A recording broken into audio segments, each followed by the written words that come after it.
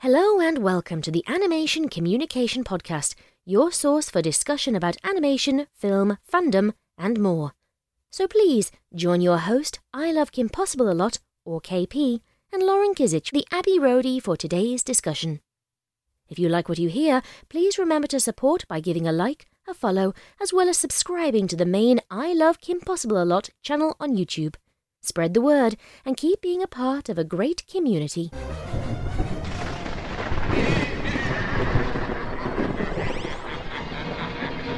This episode is appropriate for all ages. Hi everyone, welcome to this spooky episode of Animation Communication, except the topic isn't really too spooky unless you are one of those people who don't bathe at cons.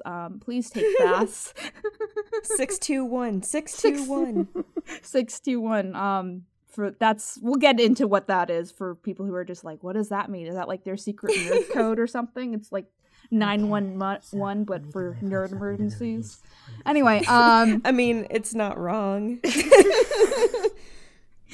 Okay, so this episode specifically is about online conventions, and I'll introduce that subject and our guest X beforehand, and then we'll get into.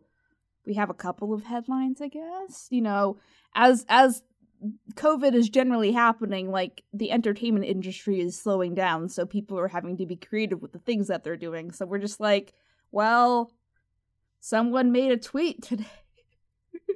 Puppet but it's shows not like are that. back. Guess what? Disney Plus. Oh, I do have a headline for that. I remember. Anyway, okay. So our topic is online conventions, which is something that a lot of, niche communities are doing. I don't think there's any Lightbox wasn't niche, so just I guess unless you want to consider the animation industry niche. I mean, in a way, it is. Yeah. So I guess these are more convention. I mean, correct me if I'm wrong, Dex, and then I'll introduce you. But these are more conventions that already have either a base to cater to, or already established conventions that have been going, and we're just like, I guess we'll just switch to being online because people want this to happen, but COVID. So, yeah. Yeah, I'd say there's 3 categories there for talking about later. There's your huge ones like Comic-Con, your medium-sized ones, 20,000 people or less, and then your ones that spawned entirely for online. Mm-hmm. So, I guess if you're wanting to contribute to some nerd communities and you don't know where to start, or, there have been online conventions before COVID, but now there's just more dependence on them, I guess, especially for artists because they have virtual vendor halls or specific, sales on their SD or commissions and stuff like that if they're vending at conventions, from what I understand. But anyway, why don't you introduce yourself, Dex, and talk about what you're doing now with online cons and what your con experience has been in general for not online cons. Sounds good. Well, hi, I'm Dexanth, or Eliana. I have been staffing conventions since 2013, starting with TrotCon and almost entirely in the My Little Pony space. I was the vice chair of BronyCon for its final 2 years, and once the pandemic started, I founded PonyFest Online, as well as this past weekend, in fact, literally today, helping out with IdleCon 2020, which is another one that started as an online-only convention. Okay, and what is Idle? Is that just a general anime con, or what's it about? It's specifically for, idol culture. So you could think of it as if you had a con for, say, Dragon Ball Z and Bleach and all of the fighting anime, you could think of idols as another category of anime and, weeb culture. Yeah, we really need to do an Anime 101 episode one of these days, because, I saw... Well, Lauren, as if you've heard last show, is really into Lupin the Third, and I've watched Death Note, and I like Miyazaki, look at me, I'm an animator. So, that's my Miyazaki extent. would be so mad. Miyazaki would be so mad that you referred to him as anime. I know, Anime but was it's a just mistake. Is his most famous non-quote. But yeah, anyway, so let's go to the animation news. Spooky, scary skeletons themed, except not really. So I guess I'll do like the Disney Plus news that I've heard, and then Lauren, you can do the other thing that happened, I guess. Okay. So the Disney Plus news, I've heard this from an official source by official source, like targeted like updates in my timeline on Twitter, But for those who don't know, I'm really interested in like the business model of Disney Plus, because I think Disney is the strongest or one of the strongest, entertainment companies in general. I mean, I don't think that's, I don't think that's like a bad statement. I think that's just a generally true statement. So especially now that like the mass culture has access to like all the canon and all the sequels just like whenever they want, like how is that affecting their consumer practices and stuff like that? So I'm a nerd. So anyway, so Disney Plus has just added this feature. I don't know how it works yet. I haven't tried it yet. But if you and your friends all have Disney Plus accounts, you can all now watch things at the same time. You can like connect your Disney Plus accounts and like, stream-ish. So like the Amazon Watch. Yeah, type Amazon feature. Watch or Rabbit Yeah. before that broke, right? Rabbit broke. So I think that's kind of broke/was annihilated. they just like stopped uploading. Like Rabbit was another streaming service that just like totally they just discontinued it, I think, because the company went bankrupt or something. But anyway, I guess it's a motivator to, I think it's really smart because this is something people were doing anyway, I bet. So to have an official like way to do it probably encourages people who don't have Disney Plus to buy it because they're just like, well, I want to watch this with my friend, but I don't want to pay $10, but friendship pressure for your $10. So, and then specifically the profile pictures. So how Disney Plus works, just like Netflix, is you can choose your own profile pictures, and for Disney Plus, it's all Disney characters. They have like most canon characters, like even like characters like Robin Hood, and they're kind of adding more as they go. And they had Kim Possible at launch. I think I mentioned this, and I was like, yeah. So she's the only character though from the show, but they have like the majority of the Phineas and Ferb cast. And just like I want more Kim Possible characters just for my ego, like So anyway, You mean your Shigo? I feel like there's a She-Ra pun to link into there, but it's not coming. Yeah, I'm sure. Like we have the power or something. Well, She-Ra is an icon for Netflix, but She-Ra isn't owned by Disney yet. Anyway, so your avatars will carry over. So I don't know how it works if like you and your friend are both Baby Yodas, because you can't choose the same avatar like within family units. To avoid confusion. So I don't know, but in theory this is a neat idea, and if you want to spend time with friends and you like Disney movies, watch some Treasure Planet, bother Disney Plus to add those icons. I'm hoping they'll do something for the anniversary of Treasure Planet, because that's in November and I'm like paying attention to things. So we'll see what happens, but as we get more nostalgic properties like driving the brand. Anyway, there's my media analysis. Lauren, what's going on with the movie theaters? Yeah. So we joke saying, there really isn't anything spooky to this, but I can say that there is something going to the grave, and that's Regal Cinemas. They are shuttering all of their US and UK theaters. It is the second largest theater chain in the US, right behind AMC.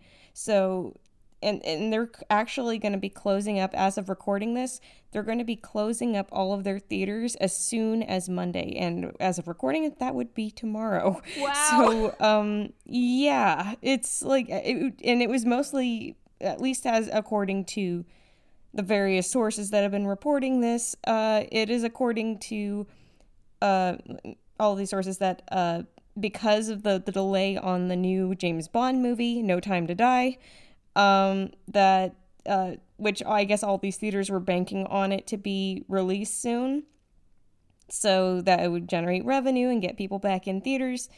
That is not happening. So, this looks like it could be very well the end of Regal Cinemas as we know it, and that has left it up to debate as to what is happening because that's one of the few theater chains that has had theaters reopened up in the middle of COVID.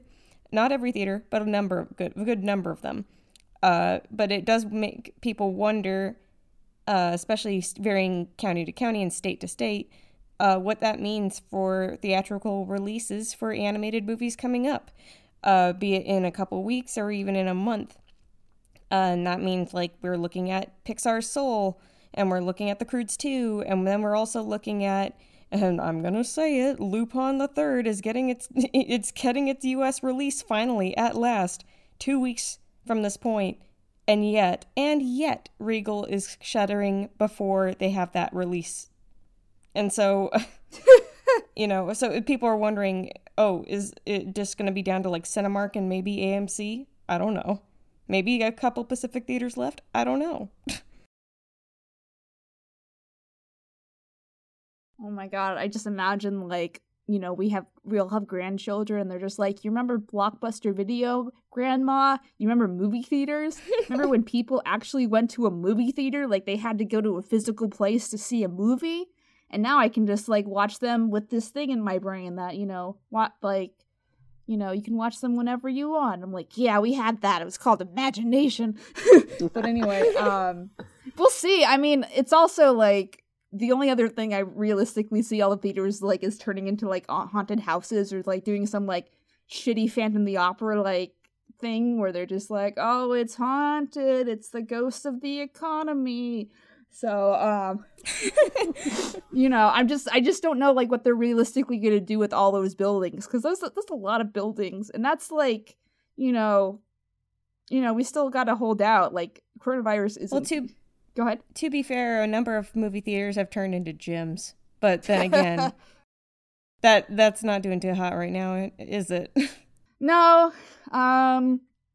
I guess we'll just see what happens. I think they should turn movie theaters into, like, very small conventions, because, like, you could just have panel rooms, and you can, like convention halls, mini convention halls? Yeah, like, space to rent out, like, for Boy Scouts and, like, church events, but, like, you could go to, like, depending on what kind of sermon you wanted. That's my only idea. And I feel God in this movie theater tonight. Jesus bless this screen. May you keep it free of technical difficulties. I just imagine, like, someone going in the back and doing, like, the Jesus pose, and it's reflected on, like, as a shadow on the screen, and just, like, there you go. Jesus is with us. Anyway, that's our bad jokes, so thanks for coming. Please subscribe. Okay, let's get to the actual, like, content of the thingy.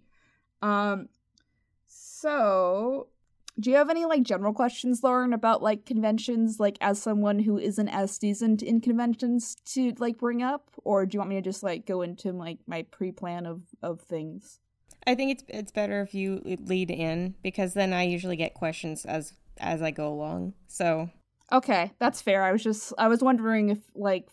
I don't know how many people are listening to this who were like, what's a convention? Like, I don't know, like, what range we're dealing with. Yeah, because I'm like, I'm not about to be the voice going, what's a convention? What is this?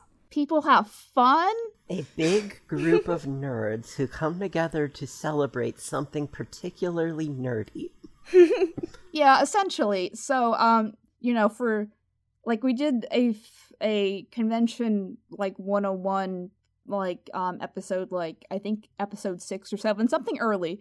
Where we kind of explained, like, the marketing of conventions, but to break it down in simpler terms, you have this big building that someone with money invests in, and they fly in, like, guests from, like, voiceover or, like, people specific to a general community, and then people pay admission, and then there's panels, which, like, demonstrate something or premiere something sometimes. Like, I usually, when I do panels, I premiere, like, a new video before it goes on YouTube, or they like teach skills. Like there's a lot of writing and like drawing panels and that kind of thing. I really want to do an animation panel like when all this is over eventually, like a panel I actually get to teach something in, instead of just like, hey, thanks for coming, see this thing first before no one else does, have a cookie. But and then you have the vendor hall, where, you know, either let me backtrack. So Dex, this is something I don't know, because usually for pony conventions it's individual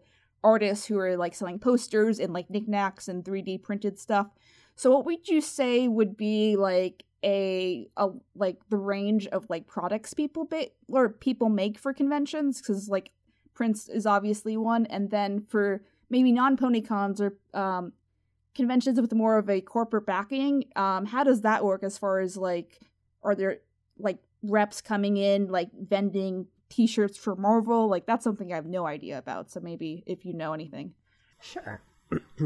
So, I mean, yeah, I would say it breaks down based on whether or not the convention topic is something that effectively is the product of a major corporation. For example, since I came up in the My Little Pony space, that is a major corporate product, but Hasbro's target demographic that they actually make products for is small children. So, as a result, for the adult fans, there, you know, wasn't often a lot of things to buy. Ergo, you would have fans making things ranging from posters and prints to coffee mugs to little charms and knickknacks, you know, like buttons and badges, all the way up to, I mean, I'm literally sitting under 3 or 4, you know, full-sized My Little Pony blankets. So the you came prepared. Creativity there has expanded over 8 years or 10 years as vendors. Really, it was the people who kept going were like, well, my walls are covered in posters. I don't need more posters. Well, I already have 30 pony coffee mugs. And that's been a big reason why the vendors keep on inventing new stuff. But that also only works because Hasbro doesn't shut them down, since it's kind of a symbiotic relationship. With anime conventions, it's very different.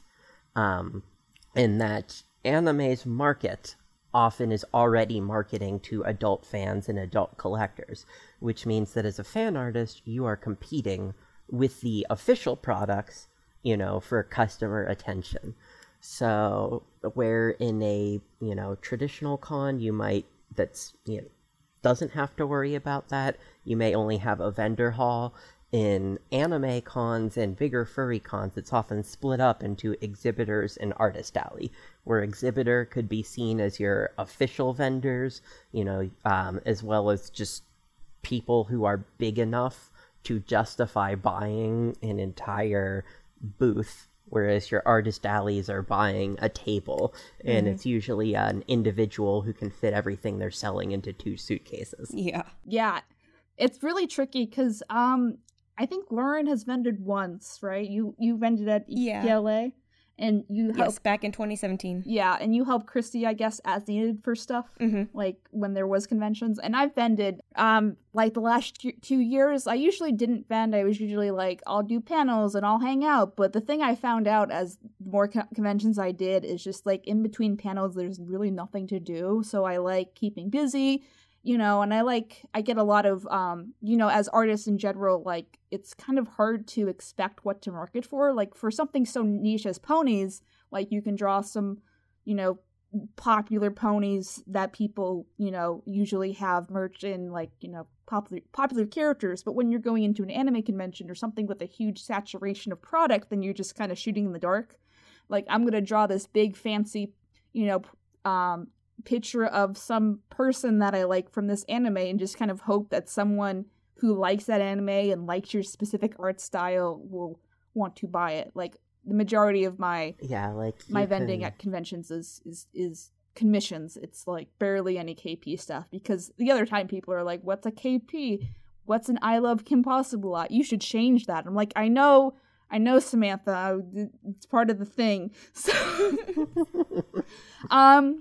yeah, so, but yeah, it's when I started doing non-pony cons, that was a big distinction between the artist alley and the exhibitors. And I guess too, we should also mention that like the general like products that Hasbro was making, especially in the early days of the poniness, they weren't the best like quality, and that's why people were dependent on fan creators as well as like the plushie scene. Like, correct me if I'm wrong, but that's what I remember. Like, I remember like there was a pink Celestia and everyone's just like, Ree, why is she pink? Like, Celestia is a horse that's supposed to be white, but she's pink, and people were like, why is she pink? That's not show accurate.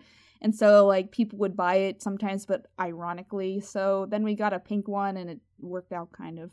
But over the course of the fandom, we got the Guardians of Harmony line, which was kind of more catered to like everyone and not just children who will break things. Yeah, like I have a Celestia from years ago that was custom painted to make it more show accurate. Mm-hmm.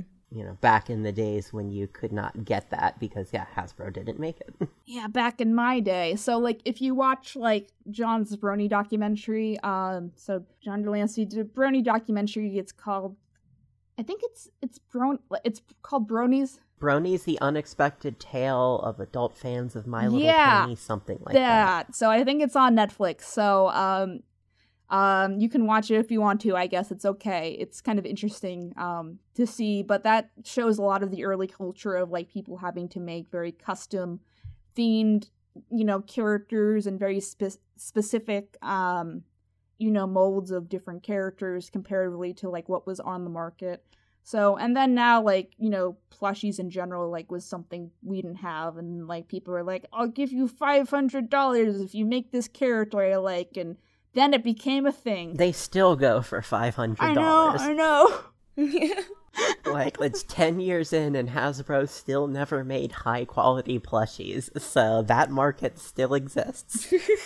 It's like, it's like I even have a little beanie plushie version of my OC from somebody that I got for like an actually very reasonable too, especially if you're supporting independent plushie makers, which you should, please do. It's worth every penny. Is that Kazi's plush made me a beanie of my little Beanie Baby kind of plushie of my OC, and it's like if she were in the show, it'd be considered show accurate. Like, it's just down to the finest detail. You couldn't get that with something that is mass produced.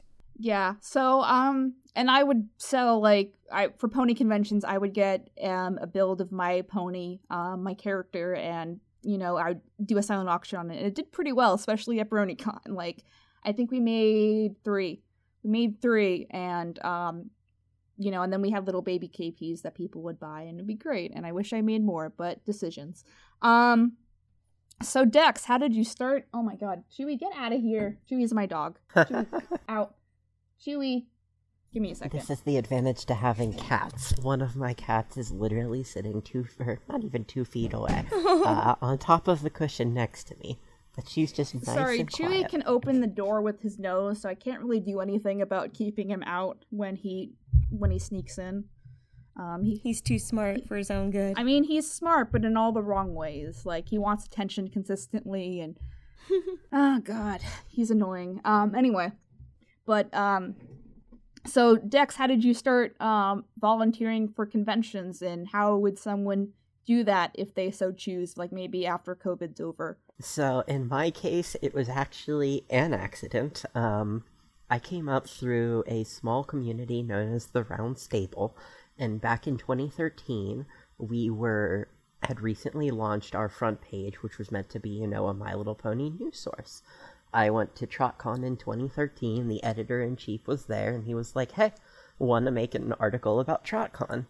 And I did that, and I started just doing more articles for them, because being press was fun, honestly. You got to go places and talk to people you didn't necessarily get to do as a fan. And then in 2014, I got sucked into charity work, more or less last moment. The charity auction needed some help. I ended up doing that, and that's how I started staffing BronyCon. And it was all downhill from there, In 2017, 2018, I was staffing 10 to 12 conventions a year. I kind Why? of burned out on that because I was addicted. It's an addiction. Oh. And yeah, I finally hit my point where this is a little too much, and I burned out on exhaustion. But yeah, considering how much prep goes into each convention, even the small ones take so much time and effort to make and to, like, you know, plan ahead and organize. It's just like that's a crazy schedule. oh gosh, yes. I mean, that's why you'll find a lot of regular convention staffers tend to have one or two cons that they might serve in a high-level role, you know, something like the head of a department or a chair, and then a bunch of other conventions where they work as ordinary staffers. And the reason for that is because when you are an experienced con hand, you know, the other conventions know, cool, I can hire you, and kind of the deal is, I'm not going to join any of the, you know, a lot of the pre-work because I know what I'm doing. I'm here to show up and help you guys out, and it kind of works because you all know each other already and, you know that they can be trusted to execute on that without a need for training. But if you want to get into it, the reality is cons are almost always starving for volunteers.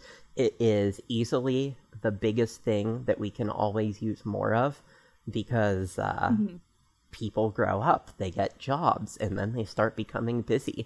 A lot of the skills you can learn at staffing conventions, you start realizing can be used or can be turned into careers.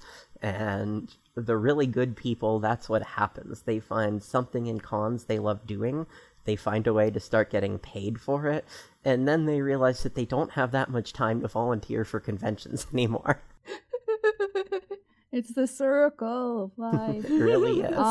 Yeah, I mean, I'm one of the people that are always kind of pushing, like, to do, like, volunteer work that people want to do. So, like, part of, like, our production team is, like, you know, so you need to work on your artist portfolio anyway, and I'm sure it works similar for conventions, but, like, you want to work on your artist portfolio anyway, like, do this background art or do this announcement art for this guest that we just booked, and then we can put it on your website, and then you can be like, this image was used for, you know, it adds credibility to the thing that you need to do anyway.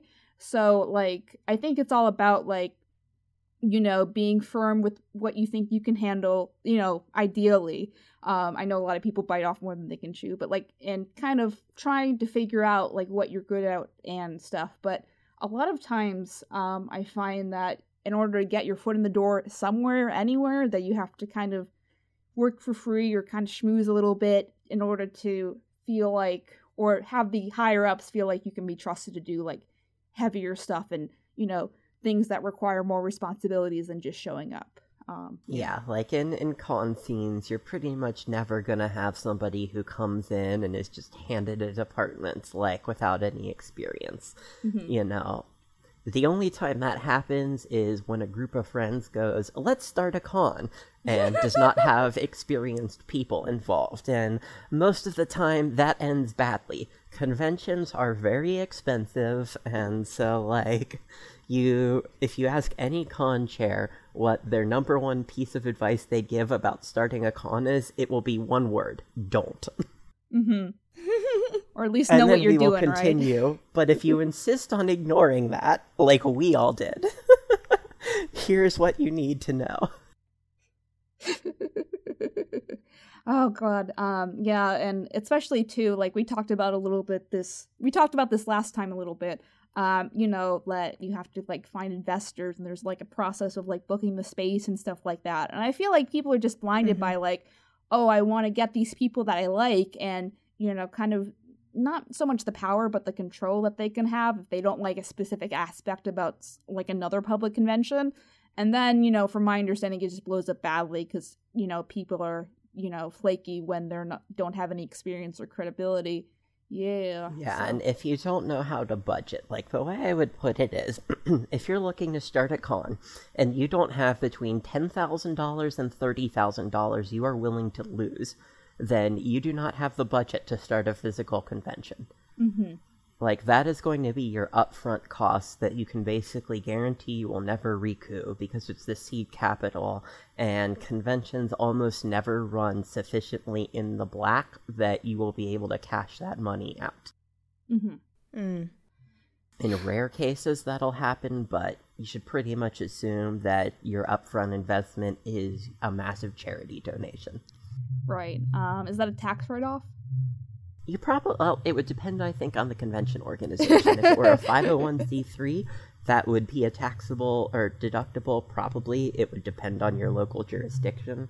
But, like, you know, if it were a private business, I don't know what the rules are. Good legal question. I was just curious. You know, and especially, go ahead. Especially because I was thinking about how, particularly, at least out of my experience with Brony conventions, was all of the charity work and all of the charity fundraisers and all that kind of stuff and the charity auctions. Yeah, does that all come into play, again, like as a tax write-off, because it is technically you are through that doing, you know, you are doing something philanthropic, I guess you could say. Yeah, so like charity auctions, that's pretty much always tax deductible. I mean, it's a little more complicated than that. So, you know, you have to... it's totally off topic, but you would have to donate enough money that combined with your other tax deductions, it's greater than the standard deduction, which is something like $13,000. So mathematically, you're probably looking at $8,000 to $10,000 in charity donations in a single year before you're at a point that it would make sense to itemize that as opposed to just taking the standard. And that's a good way to put it, is like, if you're at that level, talk to a tax professional because they'll be able to tell you what your best path is. Welcome to the Art Podcast. Let's talk about taxes. Indeed.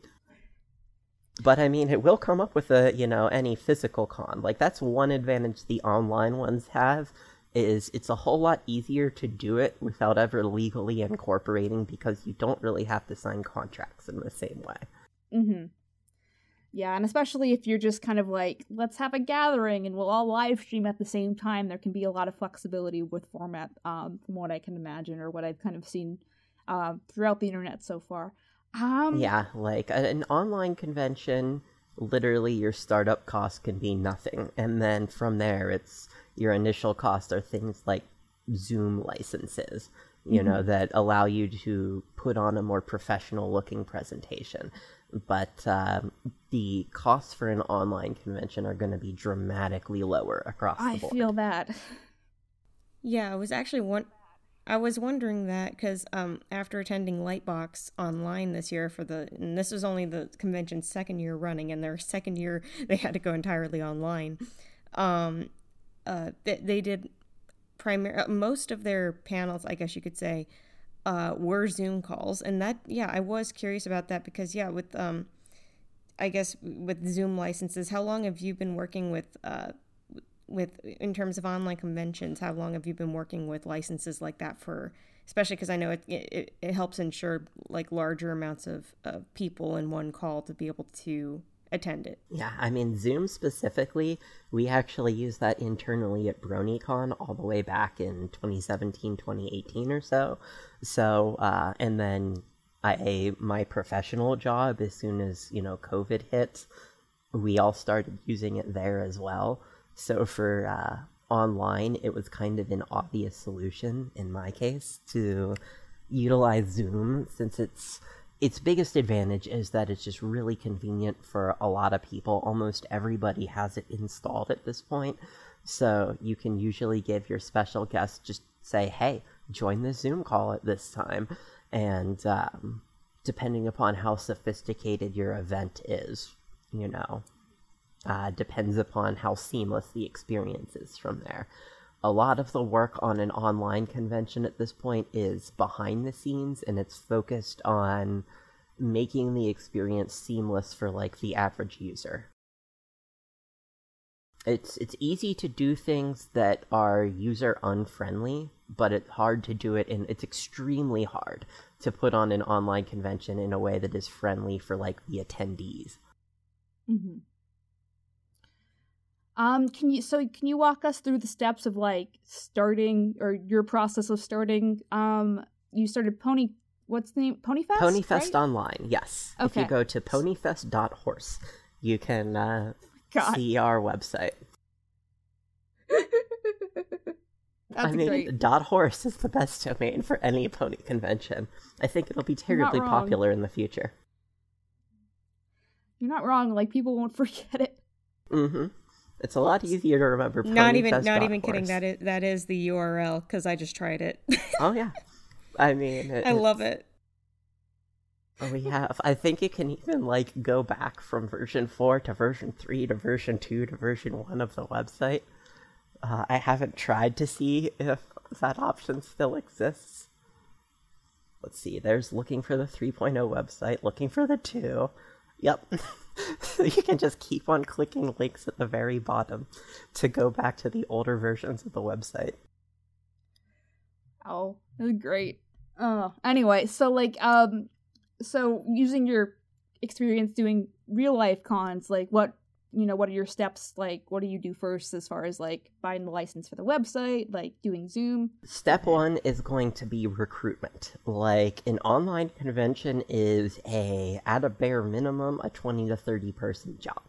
So unless you have the ability to recruit a core staff, which in the case of Ponyfest, I started off finding, you could think of it as audio-visual, because you need a way to broadcast.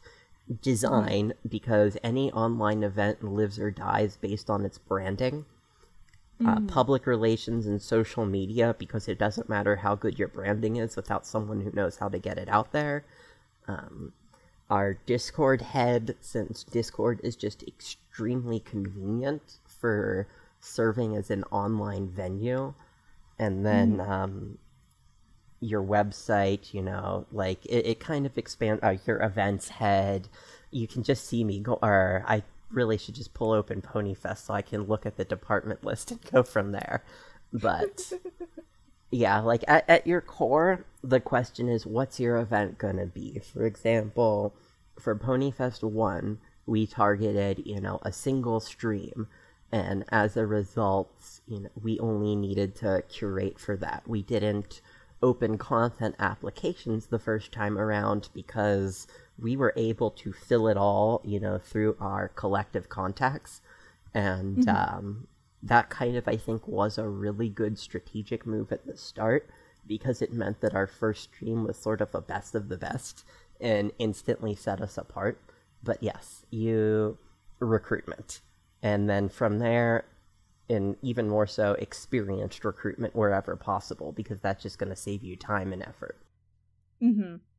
If you don't know 4 to 6 people who either are willing to spend a lot of time learning together or already have the skill set, then your first thing to do is go make friends. Friendship is magic, I guess. And will keep you from going insane by having to literally run everything yourself. Friendship is mental health. Oh yeah. I mean, it truly is team effort. It's a team effort. Yeah, I'm just going over the mental list of like who's burned me by saying they can do more than they actually can, and then I have to go in and fix it, and it's great. So yeah, like you could think of it as compared to a physical convention, your Discord server, if you're running it through there, sort of combines your venue, your security, all of the stuff that depends upon physical space, like simultaneously is the most expensive and is gone, and also kind of the most upfront work. That, by what I mean is, you need to finish a lot of the physical stuff before you can successfully announce to look legitimate. Whereas online, I mean, we literally announced 2 days after I had the idea to do the thing. But we were also able to do it in a single week because we didn't have to make any contracts, we didn't have to negotiate with anyone. We were able to work on everything in parallel. Whereas in a physical event, you're going to start kind of getting well, I can't do this until this other thing finishes. And that's why physical events usually have about a year before they do another one. Because you never know when you'll get log jammed for literally a month or longer. Yeah, I just imagine those actor contract negotiations can be like tricky sometimes. The most challenging thing is getting people to respond.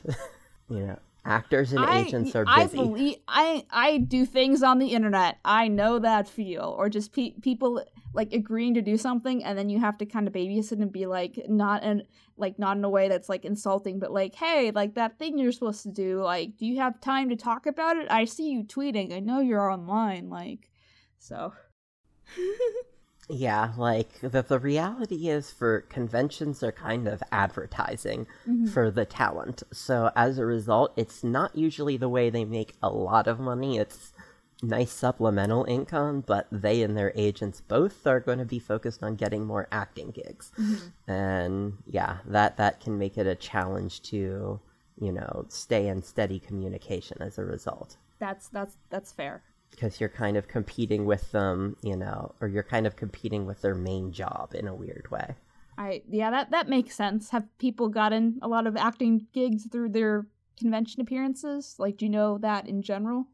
It's, I would say where the convention's benefit is about, raising your profile in a way, and kind of, if I were talent, that's a good way to put it. The reason I would attend conventions is, one, it would let me get to interact with other talent, so it would be a way to seek out new projects kind of through the, little black book as opposed to the checkbook in a way.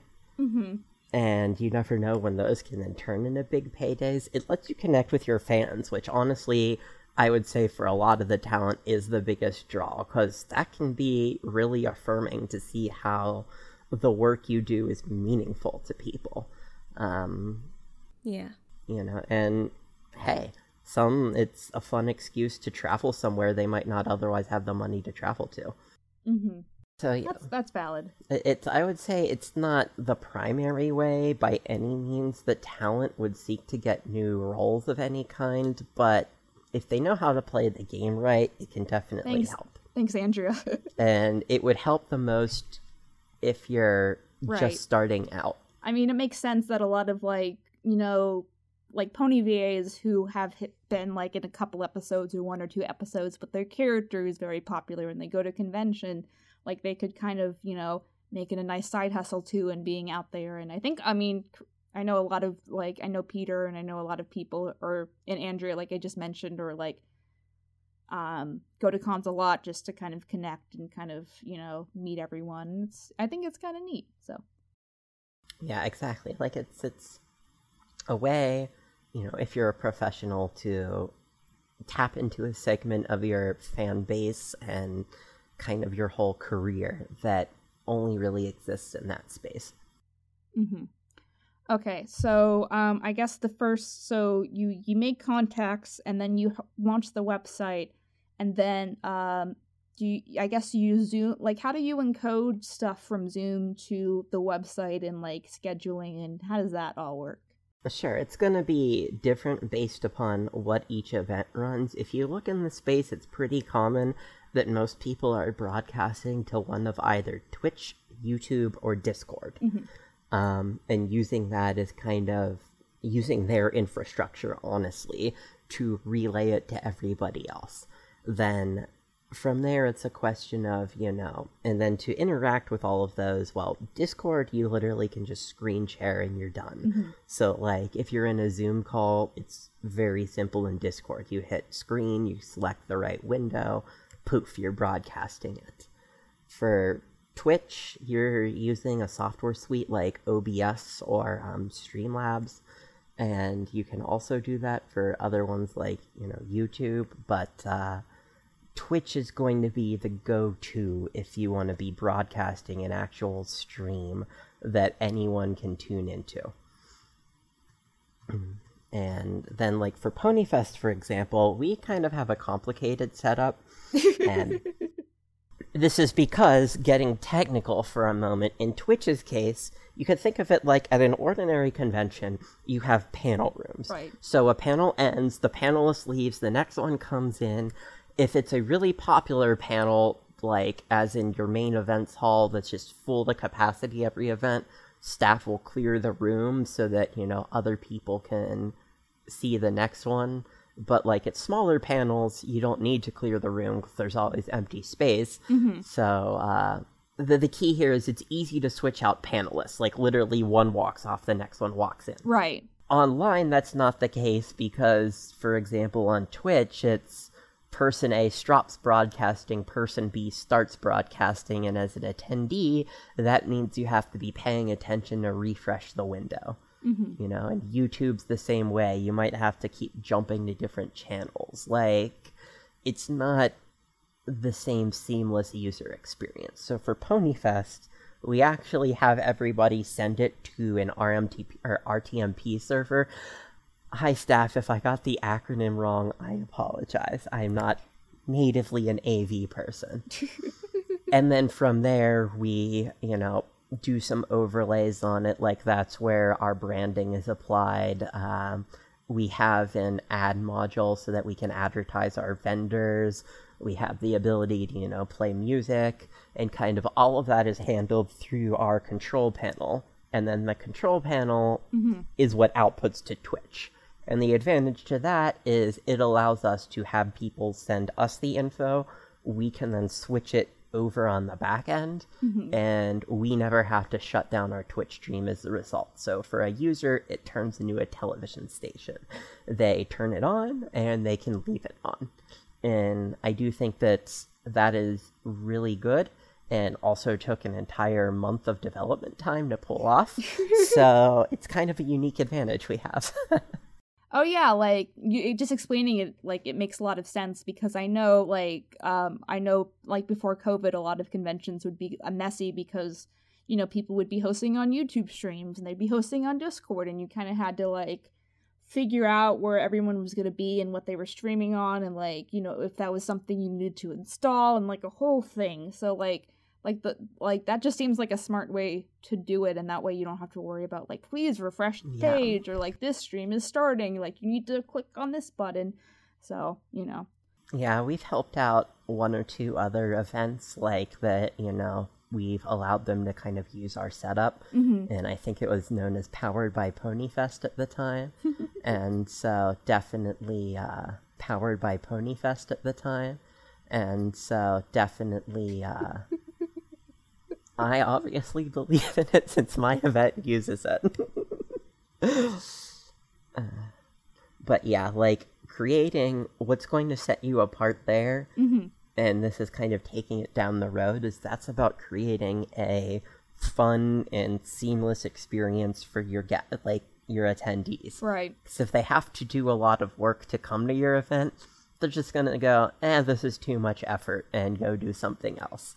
Making your barrier to joining as small as possible is honestly extreme. It's very basic when you hear it outlined, and yet a ton of online events don't seem to understand this. I think it just the process has just been simplified as far as streaming in general, or that people just take it for granted that they have to be at different places. But for someone maybe someone who's not used to using a computer, for instance, or doesn't know the I guess the most up-to-date streaming services, if you don't know what Twitch is and you're just what the fuck is a Twitch? It's is that a drug that the kids are on to, something like that? Then, having, the easiest way would be it's like a TV, Grandpa, and they're oh, okay, I can watch the Pony Show on my new TV. It's just called Twitch. So, Yeah, and you can think of it too, think of your guests. A lot of them aren't AV savvy. So, you can't reasonably expect everybody to know how to set up OBS and then do an output to your server. Especially for your voice actors and, your other creatives who work in the field professionally. First off, they're going to have Zoom already. And second off, the more work you ask them to do, the more likely they'll tell you to piss off. So, when the work is join the Zoom call. Click the button. It's a lot easier to keep them happy. Yeah, I imagine. I imagine like all the pony guests in general are relatively easy to work with at this point if they've been doing like conventions like before this. But I imagine there's some like curmudgeons who are not used to this, or like they're dependent on convention funds. And I would say online, it's going to be a lot about who, for lack of a better way to put it, who in your event already has a direct relationship with talent. Yeah, you're right. And because, like, a lot of the way we've found guests through Ponyfest is our staffers are friends with them, and so they're literally able to, just poke them casually and be like, hey, I mean, the show director of My Little Pony, that's how we went about it. I just was like, hey, I want to ask you some stuff. Can I DM you? And we went from there the first time around. Was this Jim? Yes. Yeah. Okay. I've worked with him before at other events, so he knew who I was. So it made it a lot easier to get him on board because a lot of the people that he'd be interacting with, he's known for years. He knows we already have an established positive relationship. Right. But a startup event doesn't have that, so you don't have that same existing credibility to kind of trade in on. Right. Yeah, it just makes everyone feel better if, it's like someone that has done this before, so you're not kind of gambling your time or your energy, because just kind of hearing through being around, putting conventions, learning that there's like three main agents, or three or four, that like this person does this talent and this person does this talent, and you can kind of hear through the grapevine like who is realistic to bring like before even approaching them. Yeah, off the top of my head right now, I'd say there's 4 major pony agents. Each of them represents like a different group of talent, depending upon, honestly, how they're professionally representing them. Right. And some agents like working with conventions more than others. Right. So that will also influence which talent you see more often. Because an agent who's responsive and is into the con scene is going to get a lot more, people poking them than one who it's really hard to keep in contact with. And is going to get a lot more, people poking them than one who it's really hard to keep in contact with. Right. And I imagine, like, especially for the pony guest stars that are not primarily doing pony conventions or just conventions in general, it's just kind of like, sometimes it can be kind of a mess to like explain what a brony is and like come to our PonyCon and they're like $50 million and you're like never mind. So yeah, like awesome as it would be to ask like John Delancey or Tara Strong or Felicia Day to attend a Ponyfest, the reality is they're big enough names that it's going to cost almost certainly 4 figures at a minimum to recruit them even for an online event. Maybe not that much, because you'd only be like, hey, can we rent your time for an hour? But if you're not throwing down some serious dosh, you're wasting their time, and you're wasting your time as well. Yeah, it's something, I've seen to learn. Let me think. Can you describe, like, how an online vendor hall would work, like, from Ponyfest's experience, I guess? Like, yeah, I would say that at this point it's I've seen 2 approaches to vendor halls. One was to host it on a website that pretty much just had direct links to the vendors themselves. And the other and much more popular way is you create an online vendor hall in your Discord. So it effectively serves as each artist has, a booth or a channel that serves as their booth, and they're able to set it up, as they like, which usually consists of them effectively, creating a list of their products and how to present them, and then being around and available for people to talk to, ask questions, take commissions, all of that. The most important thing for that is to not have too many artists for the number of attendees you have. Right. Because, yeah, it's really easy with how easy it is to accept people to oversaturate your vendor hall, and that's going to lead to a lot of disgruntled artists. We have a very high rejection rate at Ponyfest, not because we want to, but because we know that we simply, if we accepted everybody who applied, none of them, maybe one or two would have a good weekend, but that would be it. And exactly, you don't want to ask them to spend, an hour or two setting up in your space, and then to sit there at their computer all weekend looking for PMs that never come. So as a rule, you'd want to have some idea of your engagement numbers, but I would say, off the top of my head, one vendor for every 100 active attendees you have. And when I say active, I mean people who are interacting for more than 5 minutes over the course of your event. An hour or so. If you can't engage 100 people for an hour plus, then don't have that vendor slot, which means at Ponyfest we can fit between 20 and 30 people somewhat comfortably, but even then it's kind of a shot in the dark. If anything, it's supposed to be beneficial. You don't want to be a detriment to an artist's business. And to have an oversaturation of the market, it would be doing them a disservice. So that makes sense. I don't know. This is interesting. I don't think I have any more questions. Lauren, do you have any questions about how the process works?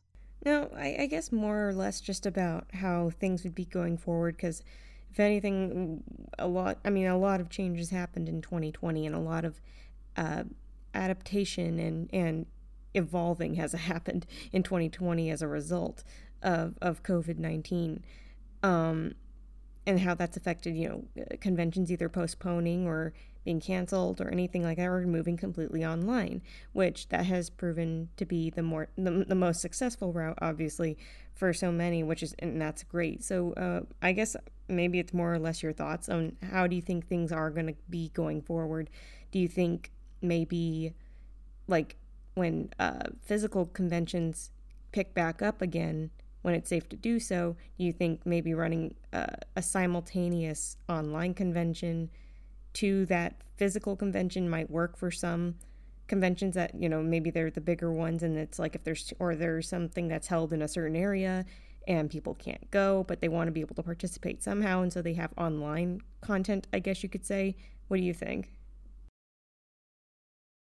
So I would say it both depends upon, one, the type of event you are. And to quick explain that, you have the really big ones, Anime Expo, San Diego Comic-Con, the ones that can draw in 20,000, 100,000 people to their events. Bluntly, they pretty much all have completely failed to move successfully into the online space. Most of them did online events and had significant talent present at that, but if you kind of look at even the public viewing numbers and the social media reaction, you realize that it was pretty much a complete flop in all cases. So the big cons, in really most events, do not understand the online space. The number one mistake people are making if they have a physical event that they try and move online is that they try and replicate the physical event online, straight up, without sitting there and asking, how does being online change our core experience, and how should we change how we present our content to, work with that? The smaller cons, the ones that have less than 10,000 people attending, by and large have also failed to do this, but some have understood that principle more successfully than others. It's the online-only ones also mostly have failed to recognize this, but yeah, you need to be, for the online space right now, you need to be thinking of your event as primarily online and asking yourself, what can I do differently now that I'm digital to create a better experience and a more compelling experience for your attendees? going forward, what I think that's going to translate into in a post-COVID landscape is that some of the online conventions are almost certainly going to stick around because there are a few inherent advantages to being online, which is number one, it's extremely easy to attend. In fact, in Ponyfest's case, we have a large Spanish contingent, a large European contingent, like we draw people from all over the world. And for a physical convention, people have to travel to that location. Oh, yeah. And that also means that I think where online conventions are going to succeed is because they work really well for people who, suffer from social anxiety. Since it's a lot less anxious to, tune into a stream or, join and lurk in a server. You can kind of wait around until you feel comfortable with engaging with people. Right. And so on. But bluntly, online cons aren't really going to take off with existing technology because it's not there yet. Right. When online cons are going to dominate is when VR becomes cheap and easy to work with. And at that point, prediction is while they will not replace physical cons by any means, they're going to become a whole lot more compelling to attend. And I suspect that when that day comes, we'll start seeing some online events ultimately killing smaller and less well-run physical events because, they're able to outcompete them. But the biggest ones, to take Anime Expo, they have 100,000 people who attend that. That gives them a budget in the millions of dollars, which allows them to, stage events that are simply impossible to put on at any other event. So that gives them an inherent advantage that really nobody else can match right now and pretty much assures that they're going to remain existing. San Diego Comic-Con's the same way. But take Otakon. Not to bully them by any means. I love you guys. I'm just picking you as the first medium big anime con to come to mind that I could conceive that some of them are ultimately going to lose out to the VR experience in 10 to 30 years. I feel like... It's I just imagine... Go ahead. Oh, no, you go. I was just gonna be I just imagine Dex, and she's just in her evil lair, and she's just how are we gonna outdo all the conventions? Soon I will take over the convention market, mwahaha, but a nicer way because she's nice. That is my prediction that I could be completely wildly off on, but nah, I just want the biggest idol convention. I feel like what a good step forward was, at least based off of what I experienced, was a positive step forward in terms of, I guess, VR in a way, or augmented reality, was Lightbox's Artist Alley. Because they did have a virtual vendor hall where you would walk, or I guess you could say hop between, you would go up and down all these aisles of artists and what would be their little booths in a virtual hall somebody made in VR. And so I think that was really cool. I hadn't seen that really implemented too much before. And yet it made total sense. So, and so that at the same time, it still kind of replicated that feeling of being in a hall and going from table to table, looking at people's different, banners and stuff like that. And instead of having a table with merchandise in front, the interactive the backdrops they would normally have for their tables became interactive with little hot links embedded in different icons or pictures or anything like that on the backdrop, which I thought that was pretty cool. Yeah, riffing on that really quickly, if you had the tech behind it, you could even make it that booth changes for each individual approaching it. Since if you think of them as screens, it could be set to display something differently depending upon who is seeing it because it's digital. You could have 10 people standing at the booth and they might be seeing different things on the screens in the same quote-unquote spot based upon how they're interacting with it. That's cool. That would be really cool. But that's what I mean, where the technology really isn't there yet to support that. Mm-hmm. Like, I know of a con that ran in Minecraft, and they built an entire convention center in Minecraft, which was super cool. And then they found out that, like, the server didn't do so well under load once they got past, 50-ish people. I don't remember the exact number. But, like, it turned out there were major technical limitations that they really couldn't foresee that kind of capped the number of people who could interact in that space. Oh, man. That's just sad. And that's where, the tech needs to both grow and also become more affordable. Because right now it's like, what, $800 or something to buy the VR gear, and then you need a system capable of running it. Mm-hmm. Play Rick and Morty in VR. Like, that's the only thing I know that, like, I might buy. But, it's... Yeah, like, until you can spend, say, the cost of, like, a PlayStation or an Xbox and get a working VR setup, that's gonna be when it begins taking off. Well, that's an interesting way to think about it. So if people wanted to attend, online conventions in general, where would be a good place to kind of look and kind of keep their eye out for stuff? Like, is there a general, like, congregate of, like, like lists of like furry cons, pony cons, anime cons, or is it just more like checking like your favorite con social media and be like, hey, we're online this year, we're here, click here? Yeah, I would say it's going to be dependent upon the event themselves. There's no smoke-filled room that all of the convention heads across all of the fandoms exist in. I know, for example, in the pony space, there's a couple spaces that the convention chairs can kind of talk to each other, but, like, and there may well be equivalents to that with anime conventions and furry, since I'm not as tuned into those spaces. Mm-hmm. But most of it's going to be, through individual social media and kind of through, your friends. So the best way, really, would be if you have friends who like attending cons, go talk to them. Because they'll know, which ones are kind of doing that. Yeah, I was just curious if, like, someone... Because I know there's, like, several websites that, like, just group all the conventions by, like, type and, like, who's going to be there and, like, what kind of events they're going to have. So I was wondering if there's anything like that yet for just, like, online-only cons or, like, a collaboration. But I guess, not yet.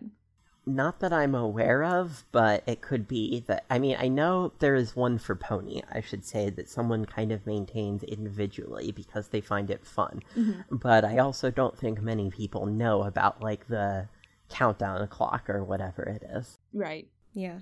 I also think about how many are generated a year in terms of conventions, big and small, that it would kind of be hard to keep track of all of them in one place. That, too.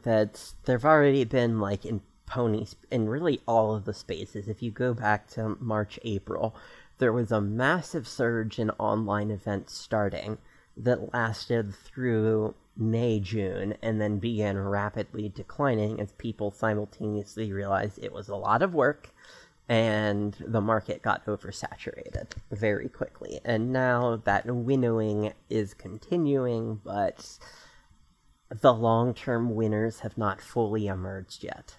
Mm-hmm.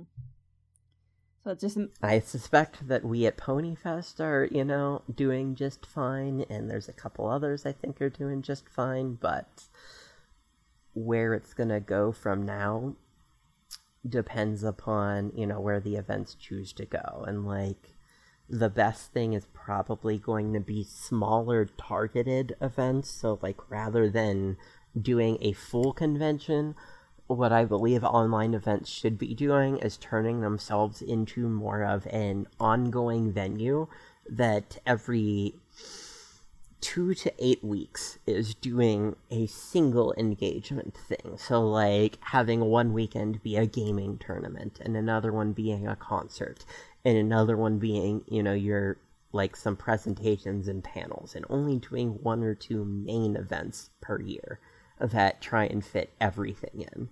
And the reason is Discord servers can pile up rapidly, or really any venue like that. So unless you have a reason to keep people engaged on an ongoing basis online, they're going to lose interest and move on. What you need to do is build a space that they and their friends come to hang out together. And the more work you put into really becoming like that third space for people to hang out and socialize and meet new friends is going to determine who are the most successful versus not, in my opinion. Yeah, like that. I don't know. I just find all this interesting because I think I like underestimated because I was thinking just like similar, like let's just do a shoot shit of a con and we'll post it all on Discord. What could possibly go wrong? But like, talking about branding and like, website design, I'm just like, that's actually a good way to do it. It's like these people know what they're doing. Yeah, like easy example, Ponyfest exists because tons of my friends are vendors. So COVID hit, I instantly began hearing, them talking about bills because like their livelihood just went poof. Oh yeah. And that's why I started Ponyfest, was a way to try and recreate the full con experience, because another artist had already created the digital vendor hall, and I looked at that and went, this is cool. What it's missing is a reason for people to come in and engage with it apart from the vendor hall. And that's where Ponyfest came from, was let me build an event around this to draw people in so they see what's for sale here. But where the branding really came in, and I was not expecting this at the start, was our mascots. Like, merchandise for them is really popular, and at Ponyfest we're not out to make money ourselves, so our role is, if you want to make merchandise with our mascots, run it by us for approval, and once we approve it, you're good to sell it. And bitrate stuff has been a huge money maker for a bunch of artists, like compared to their pre-existing goods, because it was something new and related to the event. So like, it gives people something to buy that links them to the positive memories of that event. People spend money on experiences, and when you want to buy like physical goods, the most compelling physical good is something that reminds them of an experience, so that every time they see it or pick it up or interact with them, their mind, runs back to that feeling and that sort of glow of what it felt like, at that date and time. And that's why they keep spending money. Yeah, and that's kind of like tying back to, I'm like, for me and my vending, I'm very particular, like, people are very particular about what they want to buy in general, especially with like a big market. Like, I'm probably not going to do it this year. I've been toying with it, but LA Comic-Con, there's like, I think 1,000 vendors there, and no one's going to buy stuff for me. But, especially if they don't recognize the branding, or they're just like, what is this? Like, and it's good advertisement, like, if people are taking business cards, or I give kids like little treats or something like that, or, like people enjoy that. But like the biggest thing is like the commissions, and like, specifically parents getting commissions for their kids, like of a character that they like, or them as a character or whatever, because it relates to that experience, where something like, just, something that's already available online widely, might not have a similar kind of interaction, I guess, with the buyer. So yeah, it's a combination of that, and then the other thing, honestly, the two factors that are, or I guess three.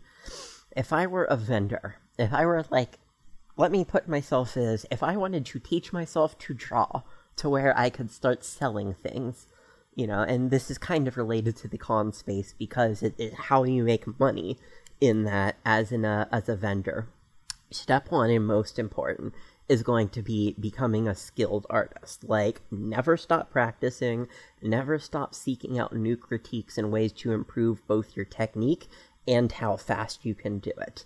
To give a shout out to one artist, like if Imalu worked in commissions, she could charge a ridiculous amount of money per commission, but because of how fast she worked, her like hourly wage would be insane. Whereas I know other artists who produce the same quality she does, but takes 10 times as long to do it. So that's going to be step one, is that formula of how good is your work and how fast can you put it out. Step two is your personal brand. How are you interacting with people? And that's honestly going to be how interesting and likable can you make yourself to an audience. That's going to vary person to person. It's going to depend upon, your own unique skills and how comfortable you are with all of that. And then step 3 is economics, by which I mean learning how to price your work, which really is a very simple thing in my mind, at least for commission art. If you're getting fewer commissions than you want, start running sales and discounts. If you have as many commissions as you want, awesome. And if you have more commissions than you want, raise your prices.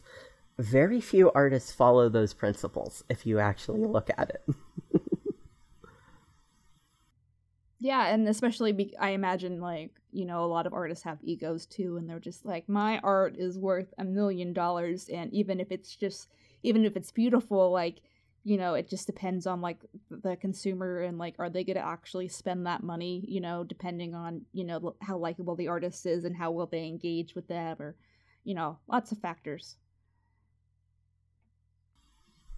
Yeah, how well known they are, how many other artists are making similar products, like, being first to market for something is always big.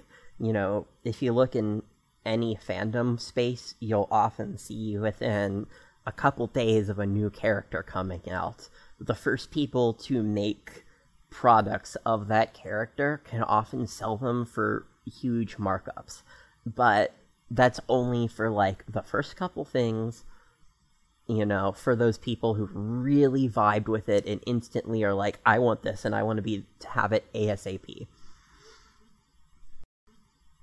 And it's super, I guess it's just doing your research and kind of understanding the space that you're working in. Like, going back to earlier, if you want to work in anime goods, you're going to be competing with extremely high quality official merchandise, and that's going to make it a lot harder to sell things because the official merch is going to be priced sometimes cheaper than you can afford to sell it at. So, and if you look at it from a customer's perspective, why would I as a customer want to spend $20 to buy bootleg art from somebody if I can spend $15 to buy the official thing that's just as good? Like, and yeah, which is why shipping prints are great, commissions are great, anything that's unique is kind of the niche for the fan artist there, where the official goods are good. You should be working probably in one-of-a-kind stuff that can't be replicated. You need to find that niche. Man, this is just making me miss cons more. Yeah, it's like, I wish I'd put in the effort to draw and stuff, because I do enjoy the marketing and the business of it, but I have nothing to market and sell. Mm-hmm. And, like, it doesn't work nearly as well when you're selling somebody else's stuff for them, because... Right. I remember one year at BronyCon, someone had a shirt that everyone loved that's like, I'm not the artist, but I can ring you up. Yeah, that. It was my favorite thing. Exactly. Like, I've worked at friends' booths before, to let them go to the bathroom or go to lunch, and it's like, attendees will come up and be like, oh, hey, I really love your art. And you just sit there for a moment and go, do I want to impersonate them for kicks, or do I want to be honest? Right. I remember, like, sometimes when I have team people, staff,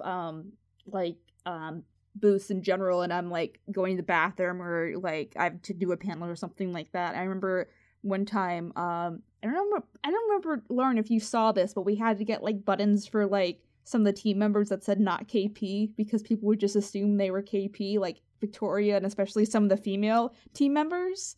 And so it was funny. I think my last note, if Lauren doesn't have any questions, and I'm good too, do you have any, like, funny stories you want to share that, like, maybe you haven't told that you feel comfortable telling that might be a fun way to end? Tell me all the John Delancey stories. Sure. I mean, let's see. One of my favorite things is from, well, I don't have any online ones. The only John story that leaps to mind is just one time, at a con where he plopped down where I was, like, in a backstage area and was just like, so, what do you do? And we ended up talking about, shooting the shit for a few minutes until his agent came in and had some business-related thing to tug him into. But, I mean, part of that, the story I will tell at Ponyfest that still amuses me to no end is at our second event, we had a writer's panel that was kind of a game show thing. We were doing Pony Family Feud. That was it. And there was a question like, name ponies who live in Ponyville or who are from Ponyville, something like that. And Larson was up, and he couldn't get the final answer. Can you give some background on who Mitch is for people who don't pony, real quick? Sure. So, M.A. Larson, Mitch Larson, was one of the writers for My Little Pony from seasons 1 through 5, who is just an extremely gregarious dude. He's hilarious, he loves going to conventions, he's infamous for signing anything, to the point where, conventions have gotten in trouble before because he has signed a physical property of the venue that the venue is not happy having signed. Oh, gosh. I mean, he did sign I did say, I think I might have mentioned it in a previous podcast, he did sign a celery stick when I was at BronyCon, at the very last BronyCon, and a group of us were sitting at a table at this pub nearby, and he happened to be there at another table. He walked over, and we're like, can you just sign this? It's here's a napkin, and then he's like, here, I'll sign this too, and he just grabs one of the celery sticks off of our buffalo wing plate and just signs it. Yeah, I mean, I've witnessed him sign a bus. I know he signed a baby. I've seen him sign people. I've seen him sign a pack of instant noodles, I want to say. I got one. Okay, he signed my face before, and he signed my mom before. So there you go. And you didn't get it tatted? My mom just she's like, okay, I'll go along because this is something that my daughter is in on that I don't understand. But Mitch thought it was funny, so. And so he was playing Family Feud, and the idea here is he probably, among the writers, he was easily one of the ones who knew the most about the world of My Little Pony. Some of the writers, they only do 1 or 2 episodes. Other writers fall in love with the world, and he was one of the ones who loved the world and so knew it in and out. Which meant that when he failed this Family Feud question, he was just like, what the hell? And Amy Keating Rogers just chimes in and drops an F-bomb or some other curse word, which back in the day when our content rating was PG, was immediately led to fan art of our mascot saying Ponyfest is a fun and family-friendly convention. And then Amy Keating Rogers is Pony OC, and the immediate next panel sitting there going, shit, with a giant smile on her face. And I love that moment was immortalized in fan art. That's probably my silly, dumb fun story. That's how you know you made it. It's the infamous moments that you love and over again, because they're the ones, it's the divergent things that you weren't expecting to happen. Those are the ones you like to remember the most. Oh god, yeah. How can I talk about Ponyfest without mentioning Fuff?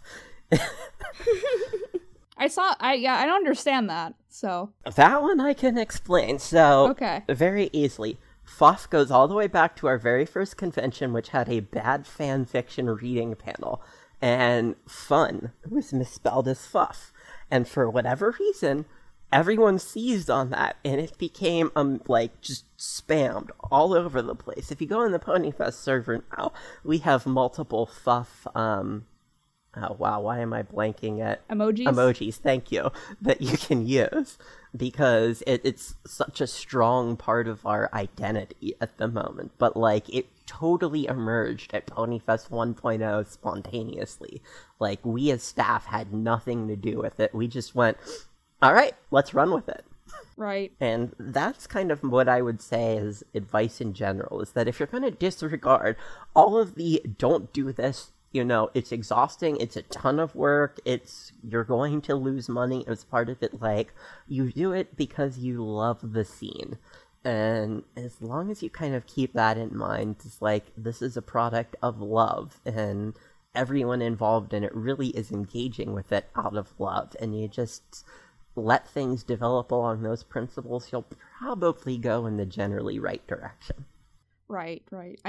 I mean, that's like how TrotCon like started to take off too, is because they just made memes, and it just kind of blew up from what I gathered from the outside looking in. Anyways, come to TrotCon. Yeah. So, okay, so where can people find you and Ponyfest if they're interested in that, and anything else you want to plug, feel free. Sure, so you can find me on social media pretty much everywhere as Dexanth. That's Dexanth. And for Ponyfest Online, if you just Google Ponyfest Online, that is also our Twitter identity. Our website is over at ponyfest.horse. And yeah, Twitter is probably the easiest place to find me personally. That's valid. Even though Twitter is just like a mess this whole year, but it's fine. I guess we're used to it now. I'm still at the point where my DMs are able to remain open for everybody. For now. Dun. But yeah, I really appreciate your time, Dex, and I appreciate that, like, of all the con people, you and Scott and that kind of group have always been like super nice and, sincere about, not only like your relationship with me, but your relationship with your guests and like the attendees in general, and like good people, good vibes. So, especially like the ups and downs of PonyCons for me these last couple of years, I really appreciate like you being in my corner and being a good person. So I try and keep myself in basically everyone's corner wherever possible. For me to be like, nah, I don't want to deal with you, usually consists of, you need to be an open, unrepentant jerk. Yeah. And that's a good political move. As long as you're willing to learn, I'm usually willing to work with somebody, because we all make mistakes, we all need to grow as people, and if you don't give each other the opportunity to do that, how do people learn? Mm-hmm. That's a good way to put it, as long as people are open to that, I think, which, again, like, it's a part of growing up and all that stuff. But yeah. Look, my personal advice, do not pick Celestia as the pony to model yourself over. It turns out bad, because you turn into mom for everybody. Mom horse, come help me, I'm confused. Alright, I jest about it, but it's only half joking. Oh Lord. Anyway, so as far as us, if you're new or you're seeing us through ponies and you're like, I forgot KP still existed, I'm just like, well, welcome to the Halloween time. Unless you're watching this like a year later, it's fine. So we're on all the social media too for the podcast. It's at the KP Podcast on Twitter and Instagram. And then, make sure you most people listen to the podcast on YouTube, honestly. But, we're on SoundCloud and, Spotify and shit, if that's, where you want to go to listen to people. I don't know. It's, pretend you have friends and, put speakers up and it's fine. No, I've been seeing posts where people are like, oh yeah, I'm not seeing people, so I'm just gonna listen to the podcast to pretend there's people in the room so I feel less alone, because 2020, I'm just like, that's so sad. But yeah, so, wherever you want to listen to us, it's fine. Again, YouTube, and maybe we'll live stream stuff whenever we can figure this stuff out, maybe, I don't know.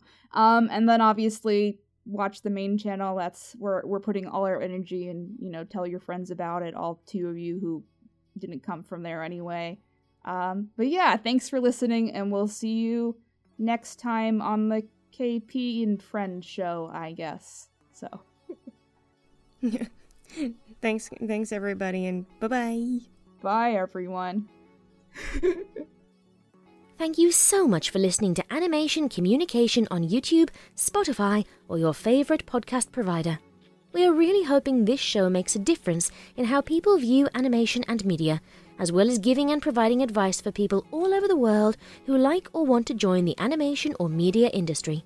If you liked what you heard, please remember to subscribe and rate those 5 stars. as well as tell your friends.